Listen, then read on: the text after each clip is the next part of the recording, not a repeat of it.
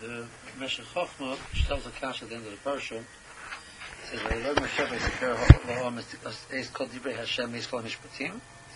And Klal Yisrael answers and says, "Called the Moshe Divrei Hashem Naaseh." So Klal Yisrael already accepted upon themselves the Divrei Hashem and the Mishpatim. Moshe Rabbeinu writes called Divrei Hashem, and he then brings Karbonos. He takes the Sefer Bris and he reads it, Bosnei Ha'om, and they say Kol Divrei Hashem Naaseh v'nishma. So, what exactly are they adding? Why was there a need to do this a second time? They already had said, and they're going to kabbalah everything the first time. The difference seems to be there's a process of bringing the Karbonos in between, and Moshe Rabbeinu was Zarek on the Dam, was Zarek on the Mizbeach, which Chazal, he calls it, and the Pasuk says, this is Sefer HaBris. This was the process when Klal Yisrael was Nichlas to Bris. Chazal Lashon is, Klal Yisrael was Nichlas to Bris, with the process of Mila, Tvila, and Korban. This is the process of Gerus of Klal Yisrael. So what's the difference in the first Kabbalah and the second Kabbalah?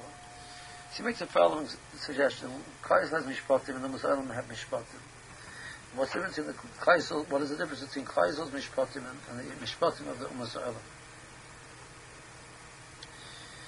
Klal Yisrael, because Klal Yisrael is one unit, there's a concept of bris amongst Klal Yisrael. So there's a collective responsibility that I have for every member of Klal Yisrael.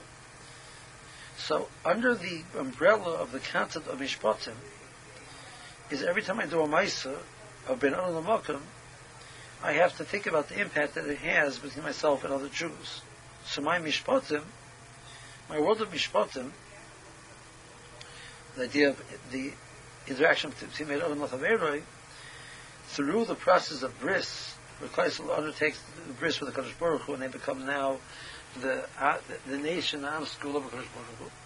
So they function as an Am, and every Ma'aseh Ben Anu L'Makom impacts all of Klal Yisrael. So our Mishpatim and our Chiyuv of Ben Anu L'Chaveroi is expanded tremendously, way beyond that of the Ummah Ha'olam, way beyond that of the Ummah Ha'olam.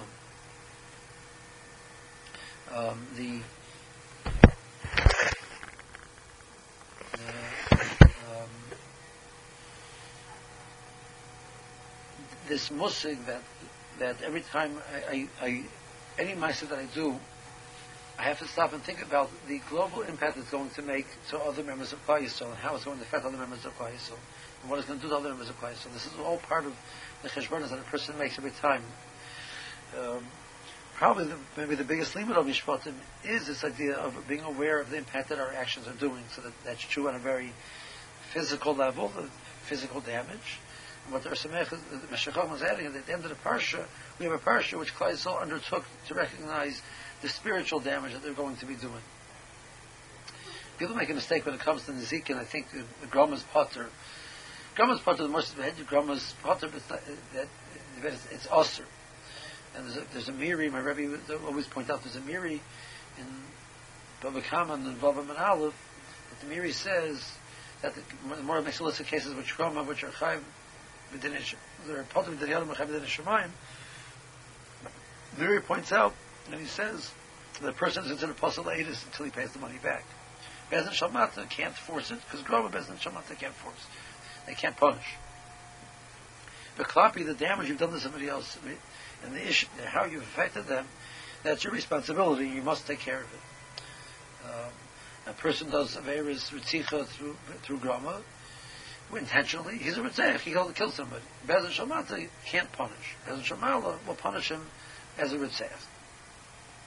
So the impact that we're doing, whether it's something which, it's not something which is an obvious, or it's something which is visible, something which Bezdin can punish for, doesn't take away. Key is there from the fact that this is a ma'aseh being mazik somebody.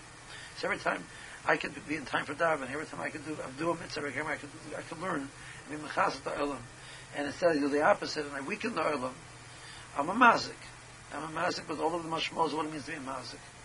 And that's a tremendous point that the Meshech Chochmah is saying at the end of the parsha. So the second Kabbalah was a Kabbalah that they're going to understand that responsibility and do that also.